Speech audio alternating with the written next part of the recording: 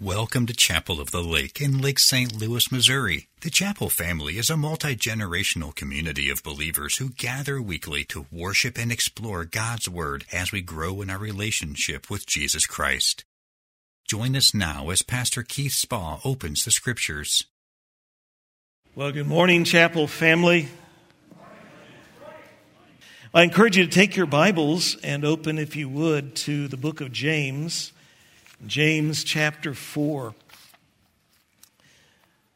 And let's go to the Lord in prayer before we come to the Word. Father God, what a great blessing, what a great privilege to gather today, to have had a week this week, to have, for most of us, to have a little extra time off, some extra time with family, perhaps, or friends, and time to focus on gratitude, on thanksgiving.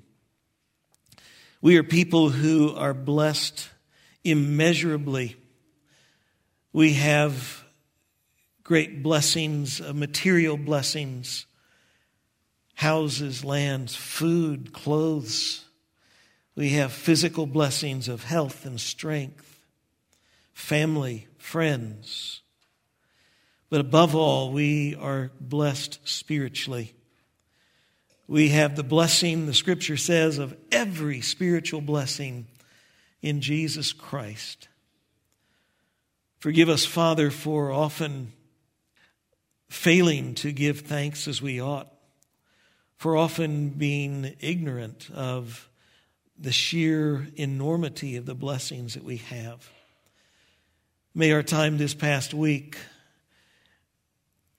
renew in us desire and commitment to be more thankful people. People who are filled with gratitude every day for you and your love for us. We thank you again for the body of Christ, as we mentioned earlier, and now we thank you for your word. We get the privilege of coming and having your word in front of us, having our own copies in our own language. Your word, where we hear from you. Thank you for giving your word to us. And now, Father, as we come to this passage, may we be attentive. And may you speak to us through your word and use it to change us so that we leave today differently than we came. Make us more like Jesus, we pray. In his name we ask. Amen. Well, the story is told of a pastor who, as pastors are, as we are prone to do, we stand out in the after church and we greet folks as you leave. The story is told of a pastor who was out there one Sunday, and one of the little old widow lady came by and she said, "Oh, Pastor, can I have a copy of your sermon notes?" And he was a little taken aback and had blushed a little bit and was, "Why, sure, ma'am." He gave her a copy of his sermon notes. The next week she came and did the same thing, and the next week and the next week and the next week. And this went on for months and months. And finally the pastor just could contain himself no longer. And he said, "Ms. McGillicuddy, I'm just beside myself that you're asking for these notes every week. Do you find them enjoyable? Do you find them helpful?" And she said, "Oh, yes, Pastor. These notes are wonderful. They are the perfect size for the bottom of my bird cage." It's hard to be humble. We wrestle with that, and even pastors struggle with pride. Here in James, we come to the end of James chapter 4, and we're completing a section where James has been focusing our attention on our need for humility, our need to be humble. We saw in verses 5 through 10 our need for humility before God. We saw last week in verses 11 and 12 our need for humility toward others. And today in verses 13 to 17, we're going to see our need for humility in our plans and our ambitions. We struggle with pride, don't we? It is, we've talked about it, it's ingrained in us. It is part of the world system. It's not humble. It is exactly the opposite. It is pride. It is pride which led to the first sin, which was Satan rebelling against God. It is pride which ultimately has been behind all of our rebellion and sin against God. It is chapter 3 when James talks about the wisdom of this world. It is pride at the heart of that.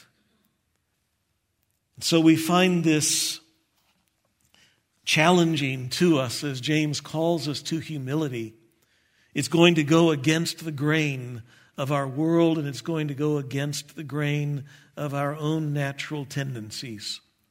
Look in verse 13 as James calls us here to humility in our plans and ambitions. Come now, you who say, today or tomorrow we will go into such and such a town and spend a year there and trade and make a profit. It sounds so contemporary. This sounds like a conversation that we might overhear tomorrow when we go and sit at Starbucks or we go sit in Panera and we hear some business people talking and they say, again, I'm going to read it this time from the NIV because some of you use that translation. Today or tomorrow we will go to this or that city, spend a year there and carry on business and make money. These people lay out an elaborate blueprint for their next year. We're coming up on the end of 2023, and it's time when many people are starting to look toward the next year. What are we going to do in 2024? These guys lay out an elaborate blueprint. In their business plan, they declare their destination, they declare their departure time, they declare their length of stay. They declare the required activity, what we need to do. And they even declare profit. Here's the profits we're going to make. And today we might travel farther and do it faster in airplanes and cars and whatever. We may finish the job sooner with all the technologies we have, and with superior technologies, we might do different things, and we might do them on bigger scales. But still, this conversation he records sounds pretty much the same as doing business in the 21st century. Come, let's go to New York City, and let's go there. Let's leave next week. We're going to spend this amount of time. Here's what we're going to do. And let's earn some money for the company, for us. This passage is not about prohibiting planning. It's not saying it's a bad thing to plan. This passage is not here denouncing having ambitions, desiring to accomplish something, nor is it against making plans, nor is it against profiting in business. None of those are the problem that James is addressing.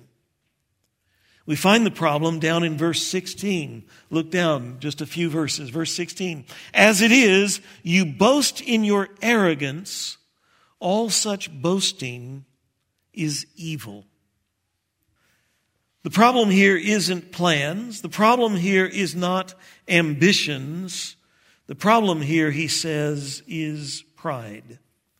It is arrogance and boasting related to our ambitions and our plans. Pride clouds our vision. It clouds our vision so that all we see, what we focus on, is ourselves.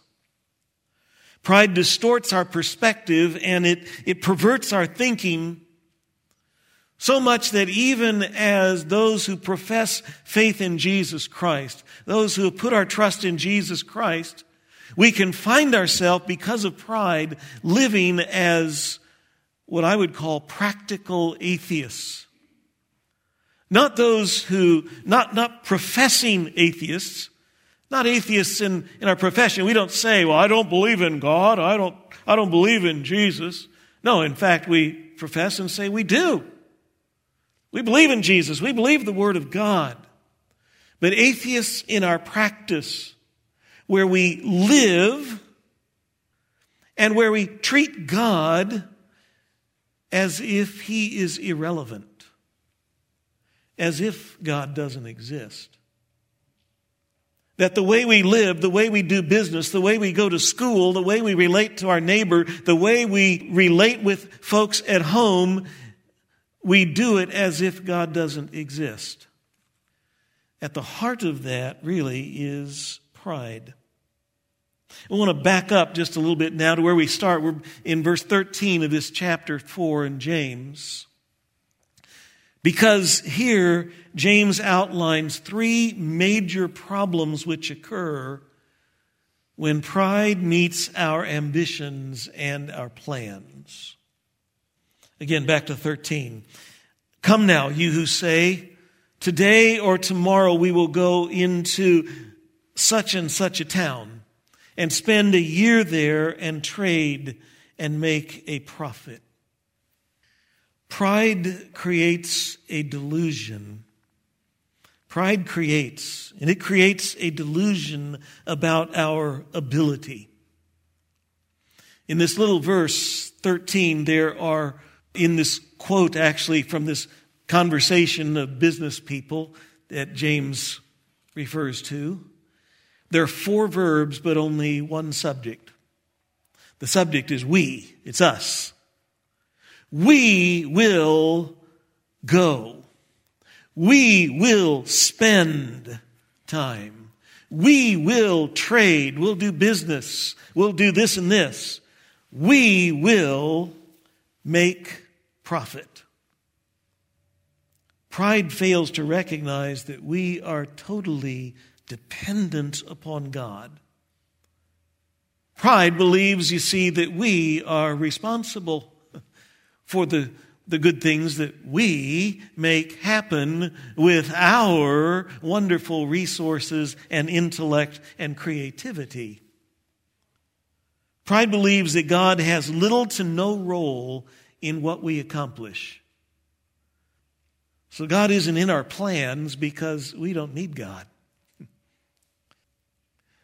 It's not only in the business world, it's not only in our day-to-day life. I see it, by the way, in Christian circles in churches today. There are so many resources out there for churches that are all about what we need to do. And if we do this, and this, good things happen. That, my friends, is pride. Moses warned against this type of thinking back in Deuteronomy chapter 8. Deuteronomy 8, and it's God speaking through Moses. He says, speaking to the people of Israel, you may say to yourself, and he says, this is going to happen, by the way. God predicted through Moses, saying this is going to happen when the people of Israel settle into the land of Israel, a land which God gave to them. And he says, you're going to get there. One day you're going to get wealthy and you're going to get comfortable. And then you may say to yourself, my power and the work and the strength of my hands have produced this wealth for me. And he says the real great crime here is you're going to forget God. So instead of doing that, what you need to do is remember the Lord. When those words start to come out of your mouth, remember the Lord. It is He who gives you the ability to produce wealth, and so confirms His covenant which He swore to your forefathers as it is today. God told the people of Israel, I promised you that I would bring you to this land. I promised you that I would provide for you and care for you. And I promised you that I would give you these things. But when you get them, you're going to go, look what we did. Oh my.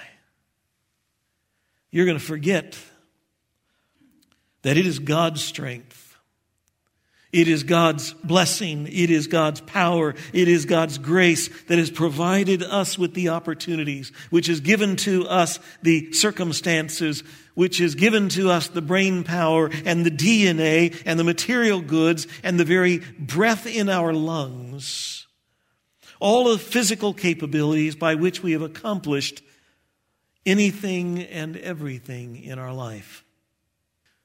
We may think it's by our own efforts, but ultimately, all of our efforts, all of our resources, they all find their source in gifts as gifts from God. We only accomplish anything because God has gifted us with life, breath, strength, intelligence, abilities, circumstances, resources. They're all gifts from God. The story is told of a flea. It's an old fable. A flea sat on the nose of an ox. One day the farmer took his ox off to his fields with the flea still sitting on the nose of the ox. There all day long, the farmer and the ox worked together and tilled the fields and plowed the fields so they were ready for planting.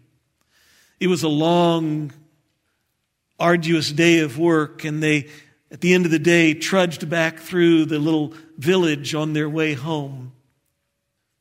The flea still sat on the nose of the ox.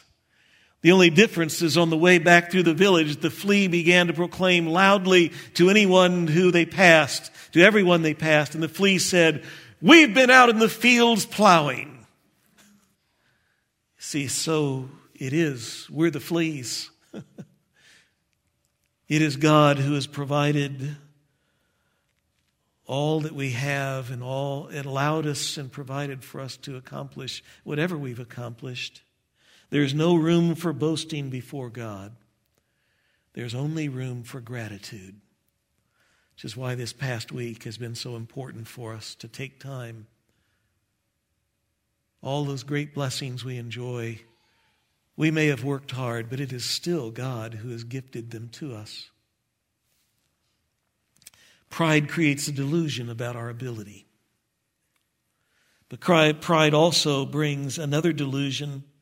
We find it in verse 14. It's a delusion about our viability. Look at verse 14. Yet you do not know what tomorrow will bring. What is your life? For you are a mist that appears for a little time and then vanishes. Viability. Something is viable if it is able to live. The viability of something means, is it able to live? And pride fails to recognize two key truths about life that this verse points out. The first is that life is uncertain. Notice he says that yet you do not know what tomorrow will bring. James is paraphrasing from a proverb, Proverbs chapter 27, verse 1, that says this: "Do not boast about tomorrow, because you do not know what a day may bring forth." We are all so quick to count on tomorrow. We are all so quick to make our plans and say what we're going to do tomorrow, what tomorrow will bring. We look forward to tomorrow because we're going to, fill in the blank. I love what Chuck Swindoll wrote about this. He said, "Man's knowledge seems impressive, awesome. We can split atoms. We can build skyscrapers, transplant kidneys. We can program computers. We can explore and explain outer space. We can even unknot problems of ecology. But when it comes to tomorrow, our knowledge plunges to zero. We can speculate, we can dread, we can dream, but we cannot know." Exactly. That's what James is saying.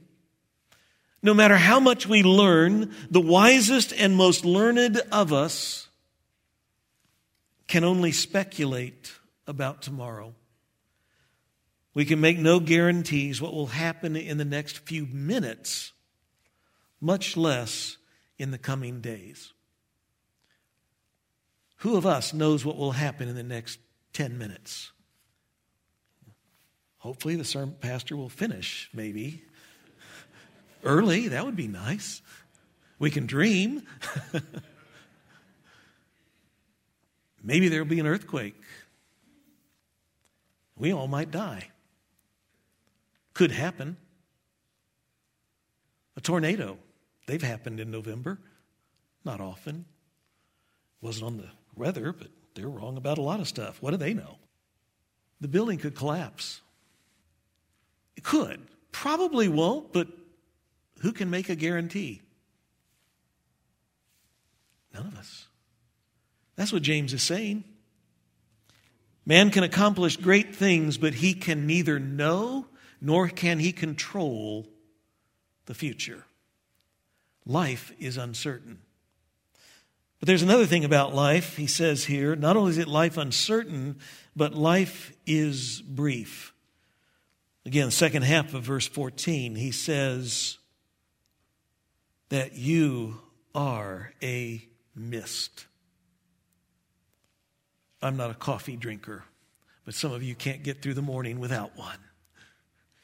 You get that coffee out there and that little mist that comes off your coffee, just there for a minute and it's gone.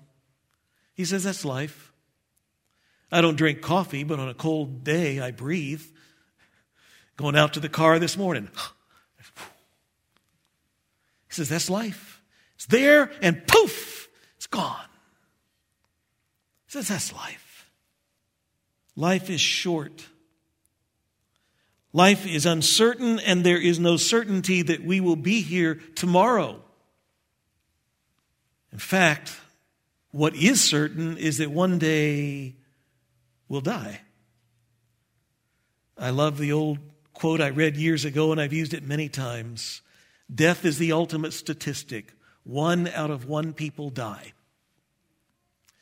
Until Jesus Christ returns, this is a certainty. 1 out of 1 people will die.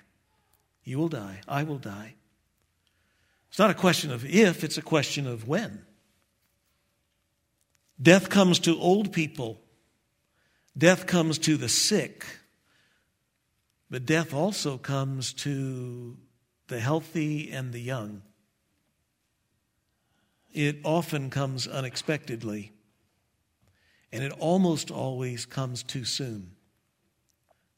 I've shared before, many of you have heard, years ago, my mom, I was sitting with her in the nursing home, and Mom said, I'm going to die today.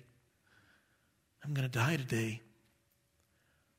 I always knew this day would come. I just didn't think it would come this soon. She didn't die that day, but she was 92. I think 92, well, anybody could die at 92 on any day. Mom lived another 4 years. But at 92, Mom said, I didn't think it would come this soon. Really? At 96, she probably would have said the same thing. She was just echoing the words of Moses. Moses, you know, God kept him strong, kept him vibrant, kept him vigorous till the day that he died at age 120. And yet, he writes in Psalm 90 that life is short. 120 years old. Strong, as it says, like a young man, like a 40-year-old, a 30-year-old. He's running around at 120. And when time comes at the end of his life, as he writes Psalm 90, he says, life is short. It is like, he says, the grass that springs up, the little tiny sprout of grass that springs up in the morning out in the desert, and by the afternoon it's dead. It says life is like that. It's shorter than a day, is what it feels like. If we live to 80 or 90 or 120, we go, wow, that was quick. I can't speak for 120, but I can speak for 67. What happened? Comes too soon. So Moses prays, teach us to number our days. In Psalm 90. Teach us to number our days. In other words, teach us to make our days count, to make our days matter, because we don't have very many of them. Every day we have one less. We just don't know what the end number is. So help us to make this day count. And so James pictures here these businessmen who are telling about the next year and all they're going to do in the next year, very proudly declaring, here's what we're going to accomplish. And James' story calls to mind a story Jesus told. Luke chapter 12, Jesus tells a story. I'm not going to go there, but go back and read it maybe this afternoon. Jesus tells this story of this businessman, Luke chapter 12, verse 15. This man who was very successful. He just scored big. The crops came in and it was a record crop. He was now wealthy. What do I do with all this stuff? We've got so much stuff. There's no place to put it all. I got it. Gonna build bigger barns. He builds bigger barns. And then he sits back and goes, yeah. Take life easy. Live in ease the rest of your days. You got it made. And that night he died. Jesus says the man was a fool. Not because he made money. Not because he had planted big and did well in his business. He was a fool because all he had thought about was getting bigger barns and living for retirement. That never came. He planned for a long and a luxurious and a fun-filled retirement, but he never thought about eternity. And retirement, from those I talk to of you, it doesn't last that long. But eternity is forever. And he never thought about that. And Jesus said, what a fool. Sadly, the reality is many of us are busy living life like that. We're focused on the here and now and about building bigger barns for all our stuff for tomorrow. But Jesus asks, are you ready for what really matters? Are you ready for eternity? Because none of us are guaranteed tomorrow in this life. Eternity may start for any one of us, for all of us, it may start tomorrow. Are we ready? Jesus asks. So Jesus, in Matthew chapter 6, recall, he urges us to lay up treasures in heaven. Don't lay up treasures on earth. Don't store up your treasures here where moth and rust corrupt and thieves break in and steal, but instead store up your treasures in heaven where moth and rust don't corrupt, where thieves don't break in and steal. What are we doing to lay up treasures in heaven? Jesus asks. We do not have tomorrow. We only have today to prepare for eternity. Some people think, well, someday, someday I'll trust Jesus. Someday I'll follow Jesus. Right now, I got all these other things I want to do. These things I got my agenda. Someday, when I've done enough and lived enough, then I'll trust Jesus. I'll follow him. The Bible says, 2 Corinthians chapter 6, verse 2, today is the day of salvation. We don't have tomorrow. My friend, if you're here today and if you're watching online, if you've never trusted in Jesus as your Savior, this is the day to come to Him. This is the day to give your life to Him. Sadly, there are many who name the name of Jesus and profess Christ, and they're still living for today. Someday I'll do this or that for Jesus. Someday I'll serve Him. Someday I'll tell my friend, my neighbor about Jesus. But James is reminding us here, we may not have someday. All we have for sure is right now, today. You know, some of us probably recently celebrated birthdays. Some of us may recently have gone to a funeral. Some of us may recently have been sick. All of those things are really wonderful opportunities to remember that life is brief and it's uncertain. And to reevaluate and ask, am I ready?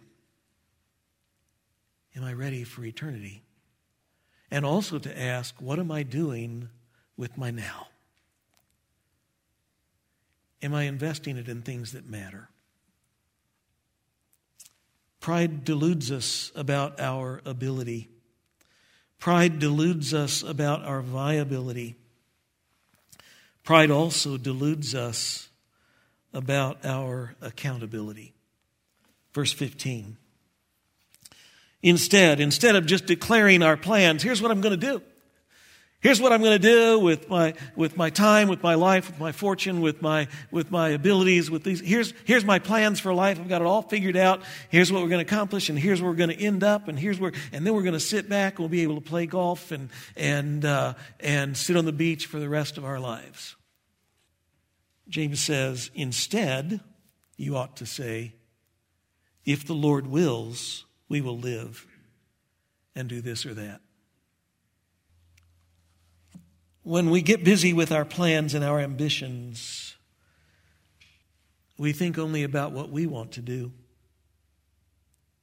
See, by the way, this verse, often I've heard others and myself have used this verse this way. You know, we say, well, what this verse is saying is don't be proud and just say, well, if the Lord wills, I'll go do this, I'll go do that. If God allows it and He doesn't interrupt my plans, because sometimes God interrupts our plans. And that's true. But there's more here. Because, see, pride gets us focused on ourselves so that all we think about is our plans. We think about what we want to do. We think about how we will spend our time. We think about how we will save our money or spend our money. And we think about our talents and our abilities and how we are going to use those for us. And we make our plans, but we fail to consider or even ask, what would God want me to do? What does God want me to do with my day? What does God want me to do with my stuff? What does God want me to do in this situation? That is, going back to where we began, that is practical atheism. To live as if God doesn't exist, or to not care. The Scriptures tell us we have an accountability to God. 1 Corinthians chapter 6, verse 19 and 20. For you are not your own, for you are bought with a price, so glorify God in your body. God bought us out of sin and death with the lifeblood of Jesus. Ephesians chapter 2, verse 10 reminds us we are His workmanship, God's workmanship in Christ Jesus for good works, which God prepared beforehand that we should walk in them. God created us. He saved us through Jesus. He did both of those for a purpose.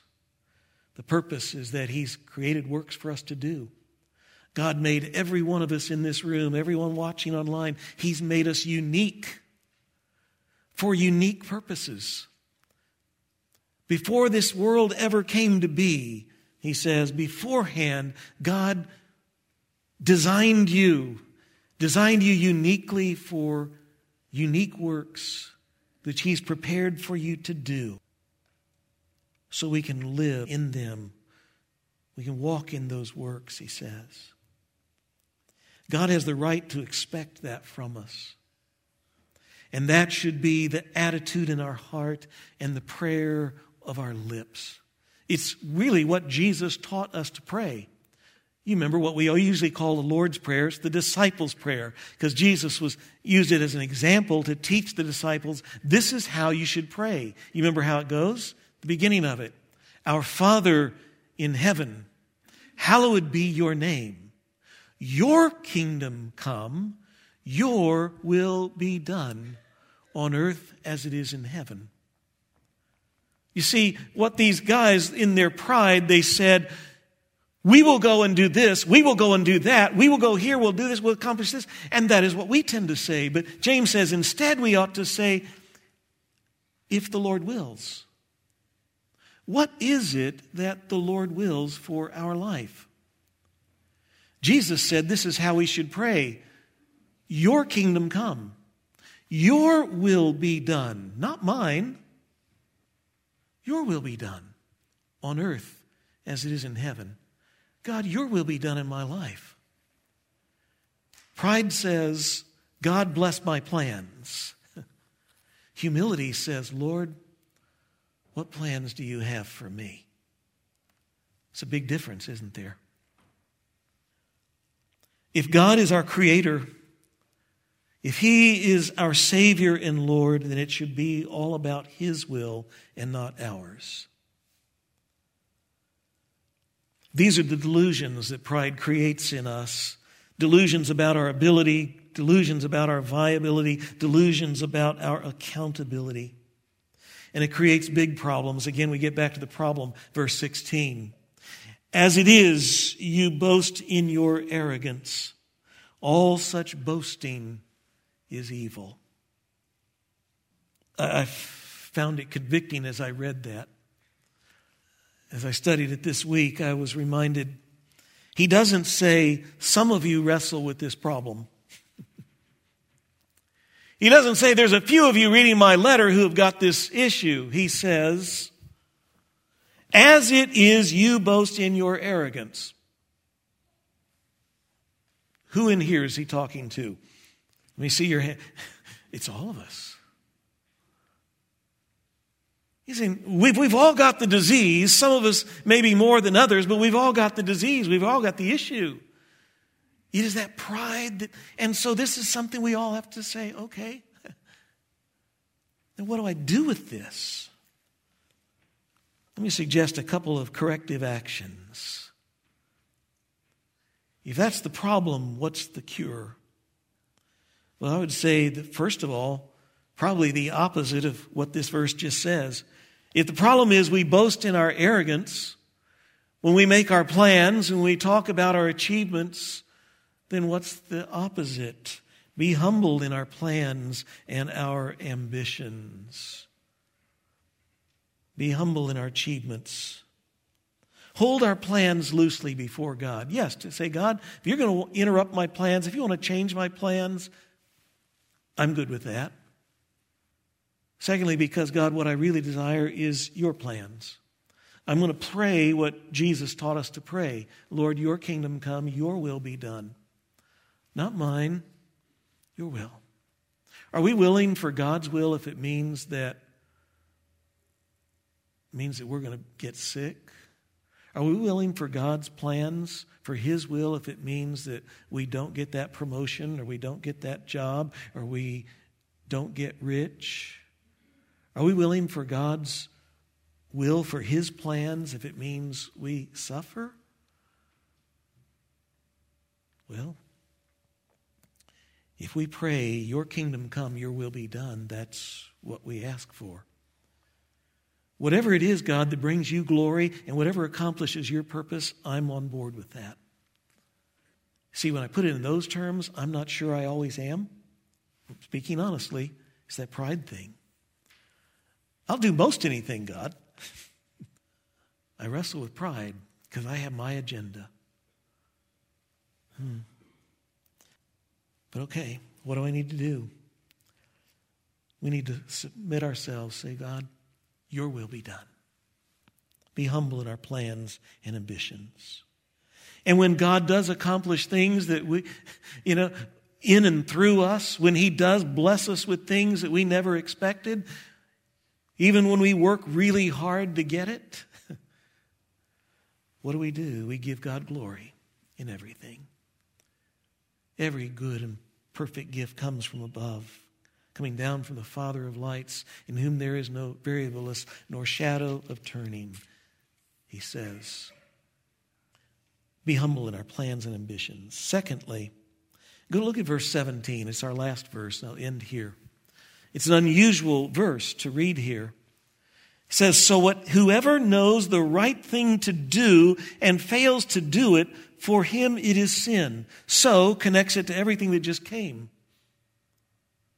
So whoever knows the right thing to do and fails to do it, it is sin. He's saying that sin is not just doing what's wrong. Sin is failing to do what is right. Sin is when we know what is right to do but don't do it. That's equally sin as going out and doing what is wrong.